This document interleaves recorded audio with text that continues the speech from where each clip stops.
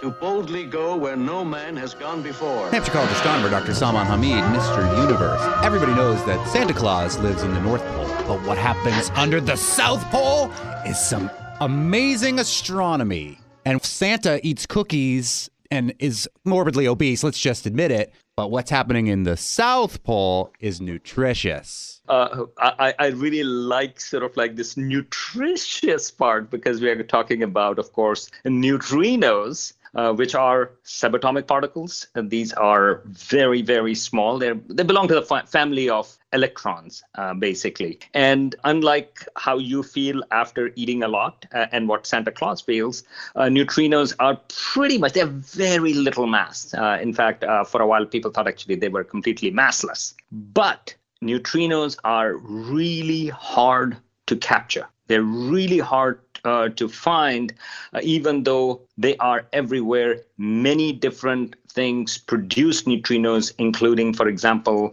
inside our sun. And as we talk, trillions of neutrinos right now are going through your body. And hopefully they are nutritious, or else that would be bad. You don't feel them, and that is one of the problems, that neutrinos are really hard to stop. In fact, even if you have a planet, it will just go through them. And so neutrinos that can provide information about different objects in the universe, but you have to first catch them. They're like Santa Claus. They're really hard to find. Right. So just a little bit of our history. So neutrinos, we didn't know that they existed, except that they were postulated back in the 1930s as part of some of the nuclear reactions that happen, in particular radioactive decay. And then for the first time, they were detected in the 1950s. But as it turns out, because they go through everything, for astronomers, they are a great source because they can give information from areas which are extremely dense. Like, for example, when a star is about to explode, which we call, for example, supernova explosion, the light from that core would be hard to get out. In fact, it takes a long time for the light to get out, but neutrinos, they can immediately get out. So neutrinos can provide you information about the instant the star exploded. And also at the centers of galaxies where you have these supermassive black holes, well, around it, you have these jets which can produce neutrinos as well. And these neutrinos, because they can escape easily and they travel close to the speed of light, you can get that information directly from there. So in some sense, you think that astronomy is all about light, photons. Well, this is another way of studying astronomy, but not through light, but another particle called neutrinos. Didn't they think that neutrinos could possibly have gone faster than the speed of light for a time there, which would have broken the cosmic speed limit and changed virtually all astronomy as we know it? Good memory, Monty. That is true, but that turned out to be wrong. And so as I have been mentioning multiple times that they are really hard to stop. That's the reason why astronomers have built these big, huge neutrino detectors, because it is all about probabilities. So if you think that something has a 1 in 1,000 chance of interacting, well, you create 1,000 chances and you will get one. For neutrinos, this chance is even much smaller of interaction. And so what astronomers have done, they have created huge pools of water, for example, in which they expect these neutrinos to occasionally collide. And one such observatory is IceCube Neutrino Observatory, which is actually located on the South Pole. Was IceCube in N.W.A. looking for neutrino? That IceCube? I can't believe today was a good day. No, it's a different one. And it's really cool because what astronomers did, or scientists did actually over there, that they dug 86 holes in the ice, each hole going about 2.5 kilometers deep. And each hole is about 2 feet wide. So that's actually pretty big holes. And each one has sort of this big string attached to it, or cable attached to it, with these detectors. Each string had about 60 detectors. So in total, you have over 5,000 detectors under the ice. Here you have a neutrino detector, which is about 1 cubic kilometer across under the ice sheet. Occasionally, you would expect a neutrino to come in and interact with one of these ice molecules or water molecules over there.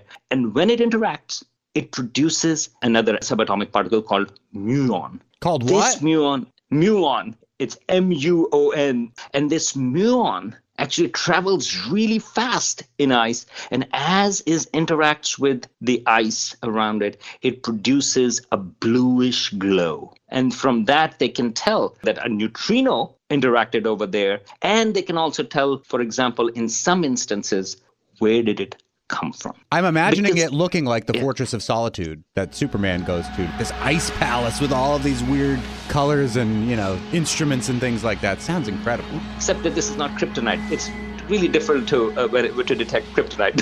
My son, you do not remember me. I am Jor-El. I'm your father. The reason why it's underground is also because this kind of light, you have to make sure that it could only be created through this neutrino interaction. The technical name of it is Cherenkov radiation. But if you are somewhere else, there are all these other light sources that can trigger these detectors. But if you are under ice, only something that has gone through it and interacted, and a very particular type of signature has been produced that you can say, aha, this was an indirect signature of a neutrino. Coming up, more with Mr. Universe on intergalactic neutrinos that were just detected in Antarctica and how neutrinos could be our best hope for seeing what the universe was like 1 second after the Big Bang. More with Hampshire College astronomer Dr. Salman Hameed, Mr. Universe, on the IceCube Observatory underneath Antarctica, which has been observing neutrinos. Our sun produces neutrinos. There are a lot of other places. Radioactive decay produces neutrinos. In fact, neutrinos are also produced many times a day in our atmosphere because high energy protons hit our molecules in the atmosphere and produces, again, this kind of reaction, Cherenkov radiation, and it produces neutrinos as well. In most cases, you detect those neutrinos that are from the sun or from our own atmosphere.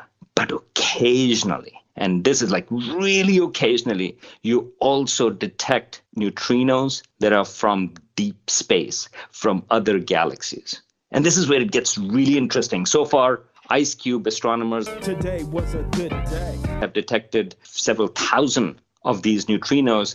And in 2018, they found one neutrino coming from one particular galaxy a few billion light years away. I just find it mind-boggling that you can say, this neutrino, and this galaxy produced trillions of neutrinos per second.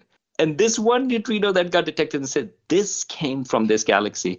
And just a few weeks ago, a new paper came out in which they have detected about 80 neutrinos, 80, from a galaxy 47 million light years away. It's a relatively nearby galaxy, but they have identified 80 neutrinos that came from the center of this galaxy where there's a supermassive black hole and there is a jet over there, and it is that jet that is producing these neutrinos which were detected in the South Pole at this IceCube neutrino. I think it's just amazing. How do they know that these neutrinos are from another galaxy as opposed to from our sun or our atmosphere? Because they can figure out the direction from which they came from, and they can also get some of the energies from which these neutrinos are. So the neutrinos from our own atmosphere would have lesser energy compared to the ones that were being produced near black holes somewhere. So there are multiple ways they can check, and it is very hard, as you can imagine, to pinpoint the direction. This is the reason why only that object in 2018, they could very clearly say this came from a particular galaxy. And in this particular case, in 2022, we can say, although this was detected a little while ago, that these 80 neutrinos came from a particular galaxy. But in most instances, it's very hard to figure out the direction. So when you do, that's an amazing thing. So in some ways, you are looking at a whole new way of looking at the universe, neutrino astronomy.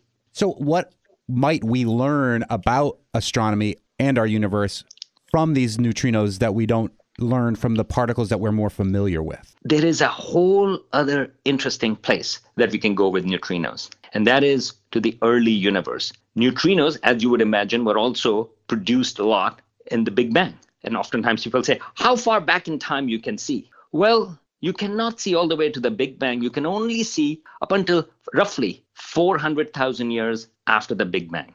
And that is because before that, universe was opaque to light. The universe was so dense that light could not run free. But after 400,000 years, as the universe was expanding and as the universe was cooling down, the light finally decoupled from matter.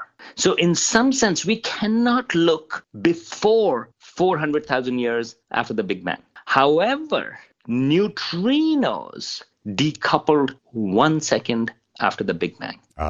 Just like we have this background radiation of light, which we call cosmic microwave background radiation, which was a spectacular proof for Big Bang as well. Astronomers expect in the same way cosmic neutrino background as well. And if we ever detect neutrinos from cosmic microwave background, they will give information. I mean, we have theoretical models of what might have been happening a few seconds or a second after the Big Bang, but they will provide you with information, direct information about conditions 1 second after the Big Bang. Now, for the sad part, a detector like IceCube neutrino detector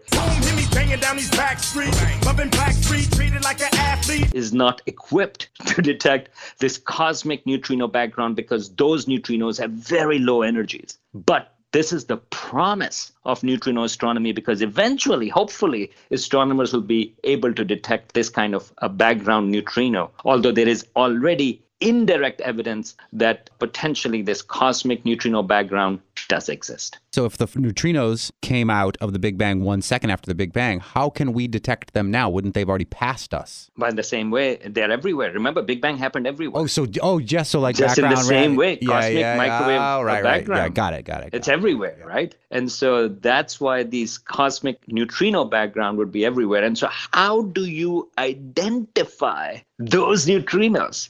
That's why it is so hard. So again, when we think about how do we see the universe, we always think about light. But you don't have to. You can get information from neutrinos. So you are seeing the universe through neutrinos. That's another way of seeing things.